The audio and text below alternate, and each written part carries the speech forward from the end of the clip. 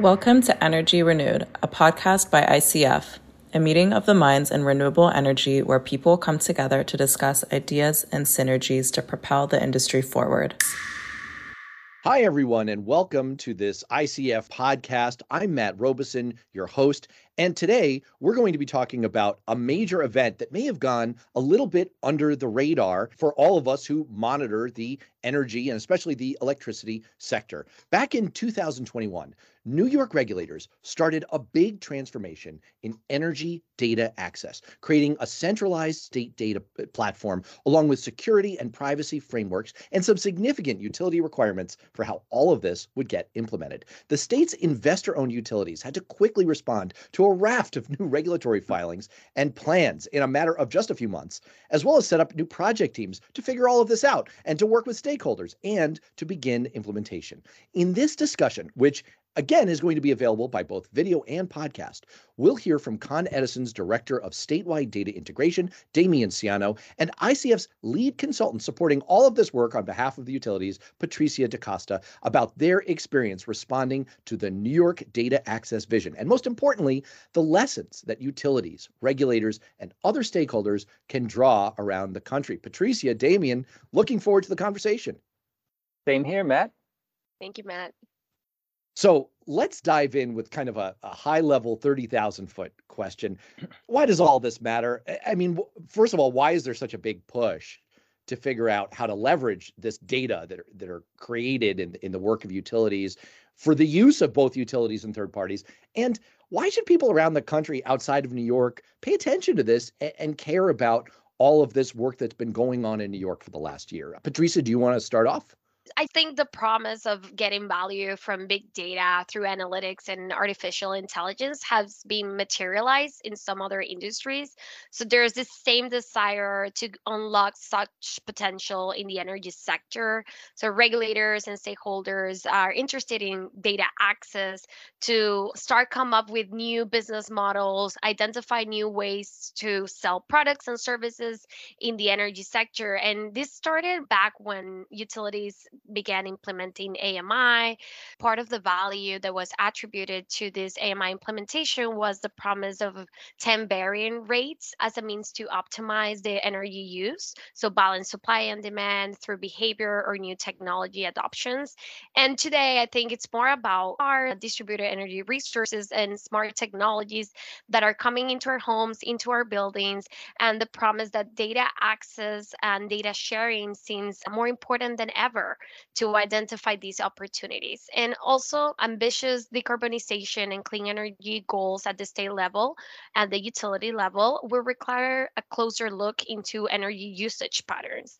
So the New York approach to data access has some interesting lessons in terms of the different initiatives that the commission and stakeholders have pushed over the years and where we are today. So the New York Commission decided to go ahead and implement this comprehensive statewide platform to host all energy related data and facilitate access in a centralized manner at no cost to the users. And as they continue to explore and implement different use cases, the findings may inform other states that are looking to improve data access, regardless if these data access mechanisms come from the utility, from a state, or a third party. So it sounds like you're speaking to new market options, new services that utilities or other stakeholders could provide, and really accelerating and enabling state energy goals, policy goals, especially around decarbonization. Damian, what do you think in terms of that kind of 30,000-foot question about why all this matters, especially from that utility perspective? I appreciate everything that Patricia said, and I think she laid it out really well. For somebody like me that's working on planning the system and taking these into account, and I think even for the developers that are trying to sell this and the customers that are doing it, it does get maybe a little bit more granular. So maybe I'll go down to the 10,000-foot level. For me, the first thing is you can't make improvements on something if you can't measure it, right? So you just got to know what you got. So even somebody that's just trying to step up and just make their energy usage a little bit more efficient, they have to understand what they use, how they use it. They'll put a change in, and then they want to see how that change, was it 5%, was it 10%, was it what they affected? So I think that's really important to do. And then when you start adding on all these exciting new technologies like solar and storage and electric vehicles and heat pumps, it just becomes critical to quantify and measure and go from there. So our AMI rollout kind of provided customers with the tools to do that. And we think it's just a great foundation. So again, the first one, just measuring it. The second one is, I guess it's another variation of the measurement, right? But the New York State goals, aside from being aspirational, are very specific. 70% renewables. And they're pretty aggressive too, right? They're super aggressive, and we've got an imperative to do them. So we need to measure them. So we're not just looking at trying to reduce customer usage, which helps us, but also the generation that's doing it, the buildings and what their carbon footprint is, et cetera, and so on. So again, 70% by 2030, 100% electric produced by renewables by 2040, and then 85% decarbonization. So you got to measure. So that's another reason the data is so important. So it's helping you figure out how to make improvements, and it's helping you verify you got it. And then thirdly, just to get everybody on board, you're providing tools for people you may not even be thinking about want to do this. I mentioned the customers and the DER providers, right? But there's universities that want to look into this, and they want to push the batteries to the next level and figure out what kind of operational performances they need. There's municipalities that want to say, we've improved our carbon footprint, and they need this information. There's energy storage aggregators that are not going to just speak for one customer, but that put together a whole portfolio of people that are going to be bidding into the market. So again, it's just data on steroids. Data on steroids. I love that. That's going to become the tagline for this entire show. Yep. Actually, Damien, I want to go right back to you because full disclosure, just to put Patricia on blast for a second. Patricia, you wrote a really outstanding article. It was an ICF blog post about everything that's been going on. So for people who want to consume all this information in written form, check that out. I want to pick out a specific quote and run it by you, Damien. Patricia wrote, "Energy data access for customers and third parties is seen as a particularly critical element to enable operational efficiency, market innovation, and competition. The New York Public Service Commission, New York PSC, has been delivering this message since the beginning of the Reforming the Energy Vision, REV." All right. Yep. So full disclosure to all of our viewers and listeners, Damien, you and I go back a long way. We've been working on REV, which is a regulatory initiative that many interested spectators around the country have been following for 8 years now. And we've been working on it for a long time.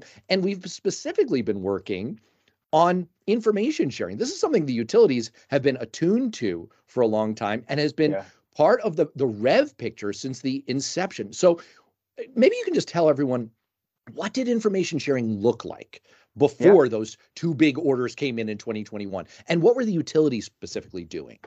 Sure. I almost feel like I got to take a step back. I mean, REV was focusing on the market and the customers and getting this small scale distributed energy resource on the grid, right? We kind of added to that the CLCPA, the Community Leadership Climate Protection Act, which looks at adding windmills and this large scale renewables. So it's conceivable you could completely source green energy and never have to worry about the customer side, right? But we know that that's only part of it, right? So those large scale offshore winds are being taken care of in another venue, right? But getting the customers, that other piece of it where the customers get more efficient, where the customers choose to install batteries or solar panels or things that make their life better and get us that extra bit that we're going to need all of that for the portfolio. That's where the customer data comes in. It's especially important there, kind of where the rubber meets the road and the electricity gets to the customer, right?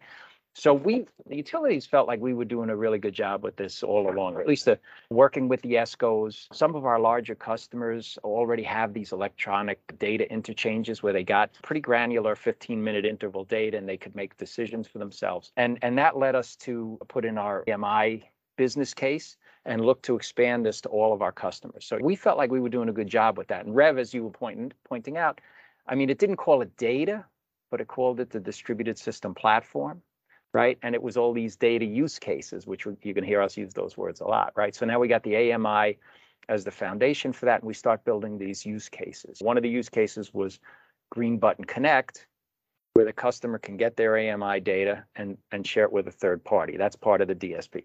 The hosting capacity maps, where a solar provider can look at a map and say, oh my gosh, it's going to be easy for me to interconnect this customer and hard to interconnect this one. Let's focus here. Now there's energy storage, hosting capacity maps, and electric vehicles. So all of these like tidbits of information are helpful and are making things kind of priming the pump and starting it out.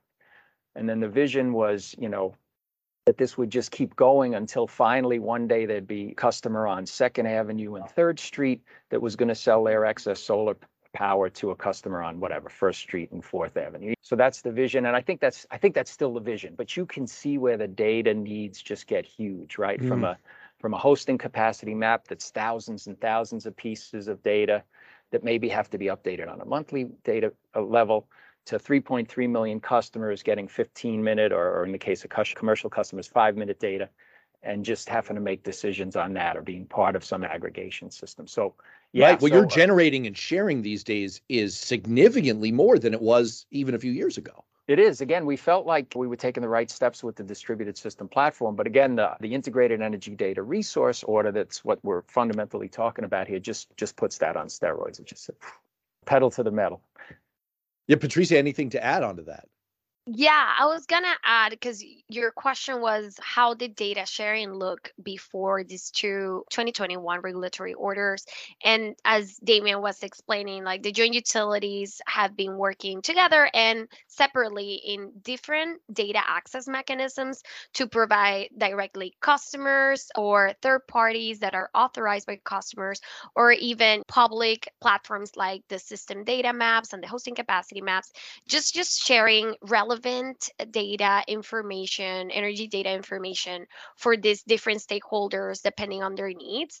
And that has been a very interactive process. Stakeholders have been involved with this. We've had meetings, interviews with them, and define the use cases and really understand what is the need, and even explain to them, okay, this is a solution that we have, like, does that make sense to you from the utilities perspective, talking to these stakeholders.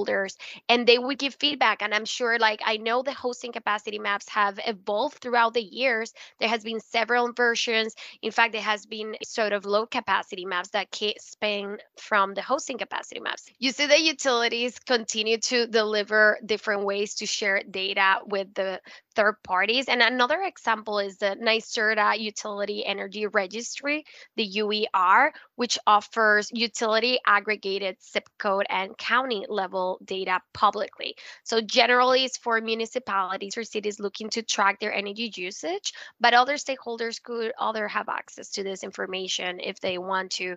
There's the SIR inventory, which utilities are publishing monthly also publicly, and has DER install information. There's also, each customer has the right and can access their own data by logging into their account. And of course, the granularity of the data they have access to depends if the utility has implemented smart meters, AMI, or not. So if they have, they can access 15-minute interval data. If they haven't, it's going to be on a monthly basis. And I think what Damien was saying now is, how do you integrate all those different data share mechanisms across all the utilities and make it a centralized data platform, but in a way that it's not messy, that is consistent with the quality and expectations of the stakeholders that we're already accessing this data. So that's part of the challenge here. Yeah, well, just echoing that a little bit. Just the word standardization comes to mind. Just if a developer can cross a utilities boundary and see the same exact hosting capacity maps on the same exact scales, it's going to help them get up to speed much faster. So just kind of underscoring some of Patricia's points. Well, that perspective of understanding what stakeholders need and trying to deliver it as quickly and uniformly as possible, that's a big part of this story. Let's put that one in the parking lot. I also just want to editorialize for a second that one of the things I've observed working with the joint utilities for many years and working with the both of you is that obviously people around the country have tracked mostly the existence of the beginning of REV. They've sort of watched it from afar. And it did seem at the outset as an initiative that was focused on the future, maybe even the far future, kind of a transactive distribution level marketplace, kind of akin to what we've seen on the wholesale level. And it kind of created this question of, well, if we're not there yet, what are the practical implications of the REV initiative today? One of the things that really comes through in what both of you just said is, yes, there could still be all kinds of future applications for having a uniform statewide data access platform. But what you found in your work over the last year is there are real use cases and needs for stakeholders, for developers today. And we're creating a tremendous amount of value for those entities in the marketplace and for utilities, by the way, by having better, more volume, more granular, and more uniform data access. That's something, again, we'll circle back to. But just to pick up on Damien's last point about just how much work has gone into trying to get some of that uniformity, some of that cohesive approach among all of these different utilities. When these two orders came through just over a year ago, as we record this, they did call for a lot of filings, a lot of work on your part, on Patricia's part, and a lot of change. To be kind of blunt about it, was it an oh crap moment for the utilities when you saw all of that? I mean, how did you start to get organized and think all of that through? Yeah. I think, to use a different word, it was definitely sobering to be asked to ramp things up even quicker than what we thought was already quicker. There's a constant tension of steady progress on one side of the spectrum versus build it and they will come, right? So in Rev, we tried to pick the no regrets choices. We tried to move through them very quickly and start getting over here, but we wanted to do things that needed to be done that way we saw it. And the commission with the IEDR order kind of told us, like, move a little bit closer to, they didn't say build it and they will come, but they said, we want to see you moving a little bit faster down that, a lot faster down that roadway. So yeah, it was sobering is the S word I would use there. Luckily, the utilities had already been working for 4 or 5 years on this stuff. And you mentioned our engagement and our relationship. Luckily, we've been working in partnership with ICF and a lot of other great stakeholders. In the case of ICF, people that were structuring this. So we were able to kind of ramp up what we were doing. But I mean, it was still, oh my gosh, we got to move fast. But at least we knew, here's all the players we got to reach out to at each utility. Here's some framework and some outlines we can start with, and then here's where we go. So that felt really good. The stakeholder process and the collaboration felt pretty good. So I think we got started pretty well. I'd say our guiding principle was to just try to offer the best solutions rather than comply with the orders. So we certainly, what do we got to do to comply? But then how do we make this make sense, and how do we grow it, and how do we scale it? You won't be surprised to know that privacy and cybersecurity concerns were underlying that throughout the whole time. So I'll just cue it up like that. I suspect we'll get into that a little bit more detail, but that was, yes, sobering. Thank goodness we got this structure of the joint utilities and the support of a project manager like ICF. And then how do we comply and go beyond complying to, leadership and doing smart things? Right. Really driving a good solution for the market. So Patricia, all of this kind of fell on you in kind of a support capacity, leading for ICF. Now, again, a lot of it's falling on the utilities themselves, but you're sort of trying to put all this organization on behalf of the utilities together. And it sounds like you're handed an elephant, and it's like the old saying, how do you eat an elephant one bite at a time? And you're responsible for figuring out where to stick the fork. So just take us inside that thought process. You're presented with filings and tasks to do. What was that like? How did you wrap your head around the questions that needed to get answered and the task that needed to get done? Yeah, I'll say I had to read the orders a couple of times to create some internal summaries for us to distill what were the new definitions, the new processes, what were the regulatory requirements and the filings, and when were they're due, what were the questions that we needed to answer to complete these new filings that were never done, and at the JU level, again, coordinating all the utilities, different business groups within each of those utilities to come up with answers that they never had to answer before. So, it took a lot of meetings. It took creating inventories of subject matter experts, sub-meetings, questionnaires, and things like that. And of course, putting together an overall work plan for all these regulatory filings to distill the milestones that we needed to get us to complete the filings by the deadline. So just what kind of scale are we talking about here? I mean, we've kind of teased this, but how many are we talking about and how fast? Yeah, so just the data access framework DAF order alone require around 6 joint utility compliance filings in 60 and 90 days. Although Wow. we did end up requesting some extensions for those, but it was pretty quick. It was all summer working really hard to get this done. And as Damien was saying, I think we learn a lot about like each utility's processes. We share best practices, and we felt that we deliver a really good product, like something we all felt proud of, and that it will align all this framework that is completely new, many new definitions, and we wanted to be consistent across. And also, like, how does this data access framework order would interact with the IEDR, the Integrated Energy Data Resource? So we kept asking ourselves those questions and trying to interpret that and make everything consistent. So as I said, a lot of coordination, collaboration across the utilities, their different business units, and just a lot of organization to get us to the finish line.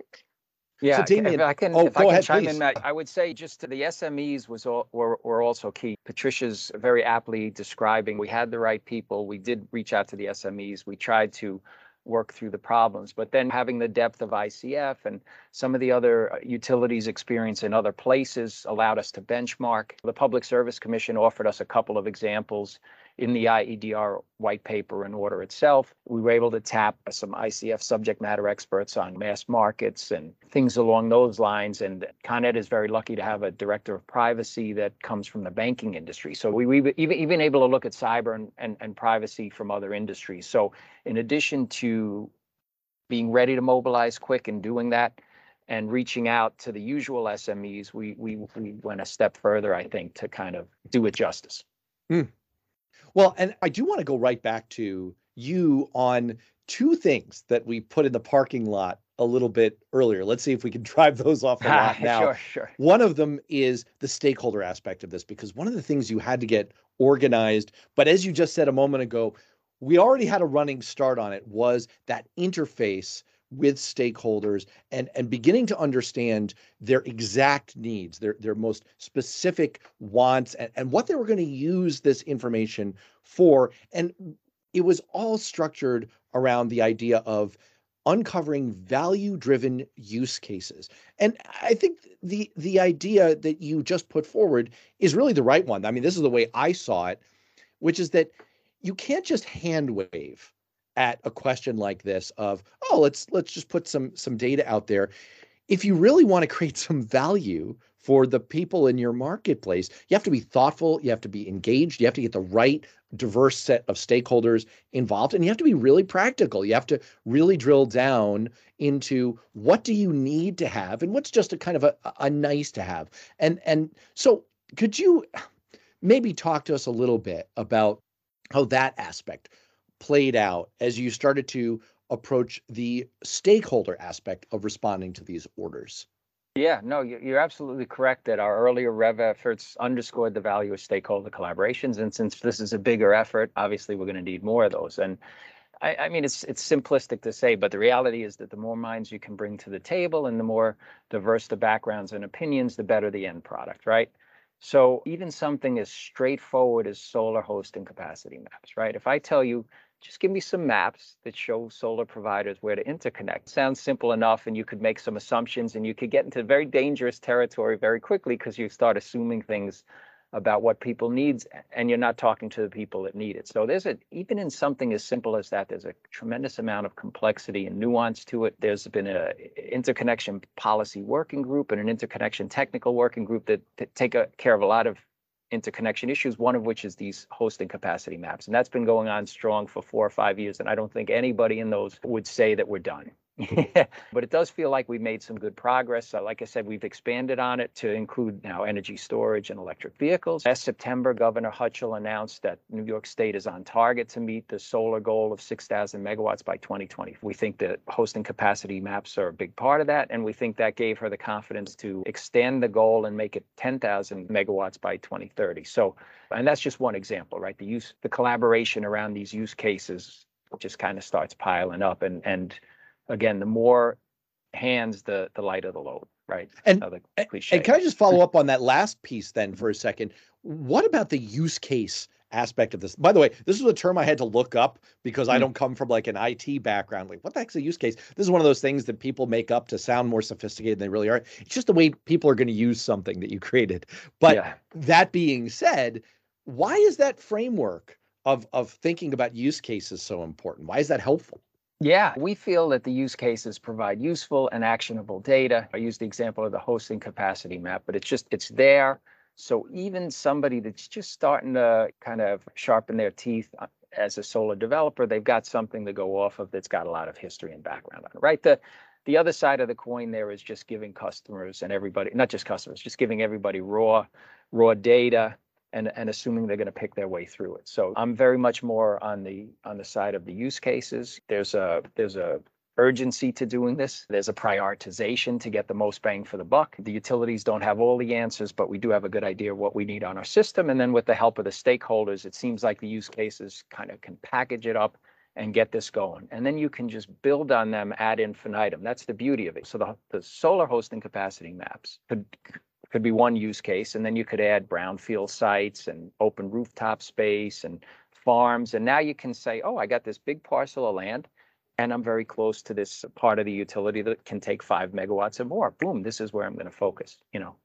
Mm. So it's those intersections that I think is where the creativity is going to come, and the value is new people look at this and they start picking different slices. Should I combine brownfield sites with hosting capacity for solar? You know what? I think it'd be better for energy storage because there's some challenges with energy storage. Obviously, lithium, and it's very material intensive. There might be some considerations, some things that make it easier on a brownfield site. I don't know. So having the structure of the use cases and building a lot of them very quickly, I think, kind of gets the sweet spot of allowing the third parties to bring creativity to it while providing the structure that's going to get quick and big results.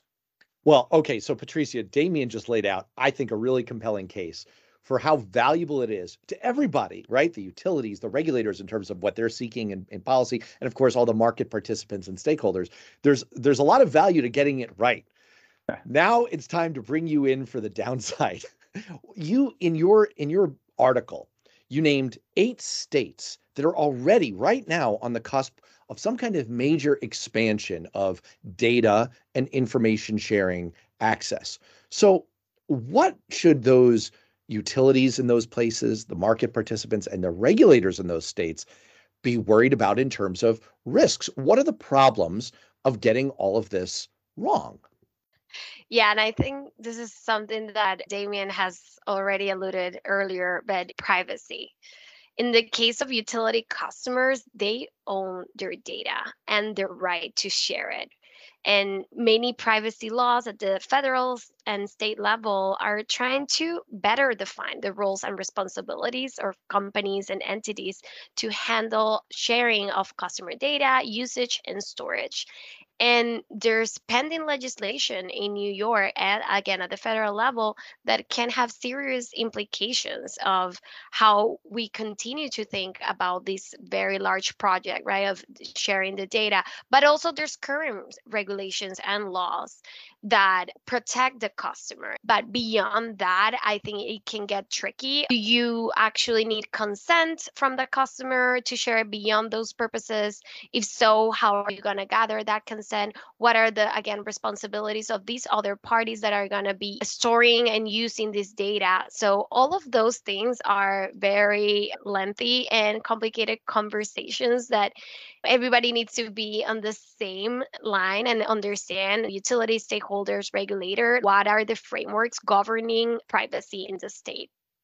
Then, second, I'll add cyber and physical security, both at the individual level, like as a customer level, but also at collective level.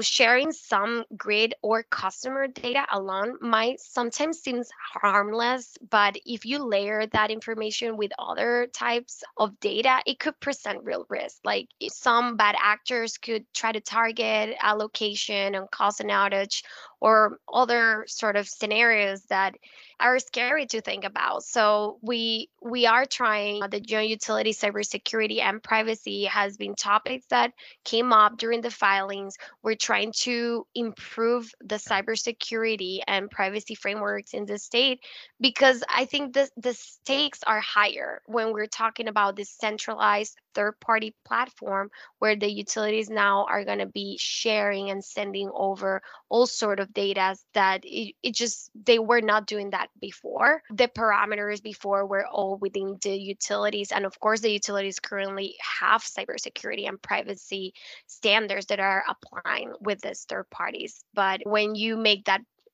scope bigger and include more third parties, of course, you need to consider those risks as well. And then finally, overbuilding a tech solution without clear understanding of the value proposition, going back to the use cases, like why are you really trying to collect this massive amount of data? Why would you require this granularity or this frequency of refresh? Like because it's costly, right? There's a lot of costs associated to collecting this data. Sometimes the utilities currently don't even have the capability yet. So they will have to sometimes invest in new systems, collect that data, store it in the cloud, send it over to this other party, and then just you want to make sure there's a reason, like there's a logical reason and it's clear value proposition and there's sufficient stakeholders that will actually use it. Because I think we've seen some pilots that utilities have experimented with and other data sharing mechanisms that I mentioned, they're actually not used that much. So even understanding why is that the case, what is the barrier for those users to not use those existing data access mechanisms could be super helpful as you're building a new solution. So, Damien, I have kind of a parallel question for you. It seems to me, and I've been working with you guys for a long time, that even behind the scenes, the Con Edison and the other joint utilities of New York have not been afraid of this whole market transformation. And as you've already alluded to, I can attest, I think you've really been doing your best to get the balance of finding opportunity for your own role in the market and continuing to play that traditional utility, safe and reliable service kind of role and be a good partner to the other market participants. So just kind of taking a step back, what do you see as the upsides and downsides now that you've kind of made the case for getting it right? And Patricia has given us the downside risk of getting it wrong. What do you see as the upsides and downsides of the new data approach that New York is taking from a utility standpoint? Yeah, I mean, we consistently try to be leaders in the utility field in terms of reliability and especially in terms of customer service, right? And this one's even easier because we see the market transformation and we understand the imperative to support the state's clean energy goals. So we want to be a part of that. We want to get it going. In fact, you heard me mention before, we feel like those hosting capacity maps already help in a quantifiable way to get towards one of the state's goals with respect to solar. So that's the positive, right? That's what we're trying to get at. And the utilities are no stranger to balancing the opportunities of our business. Con Ed takes pride in being the oldest ticker symbol on the stock market. We started in 1823. So we've certainly balanced the pluses and minuses and navigated a lot of issues over the last 3 centuries, literally. And we know that the devil, and as a result, we know that things go wrong. We know that the devils are in the details. And in the case of big data, there's a lot of details. And then I would even go a step further in concentrating that data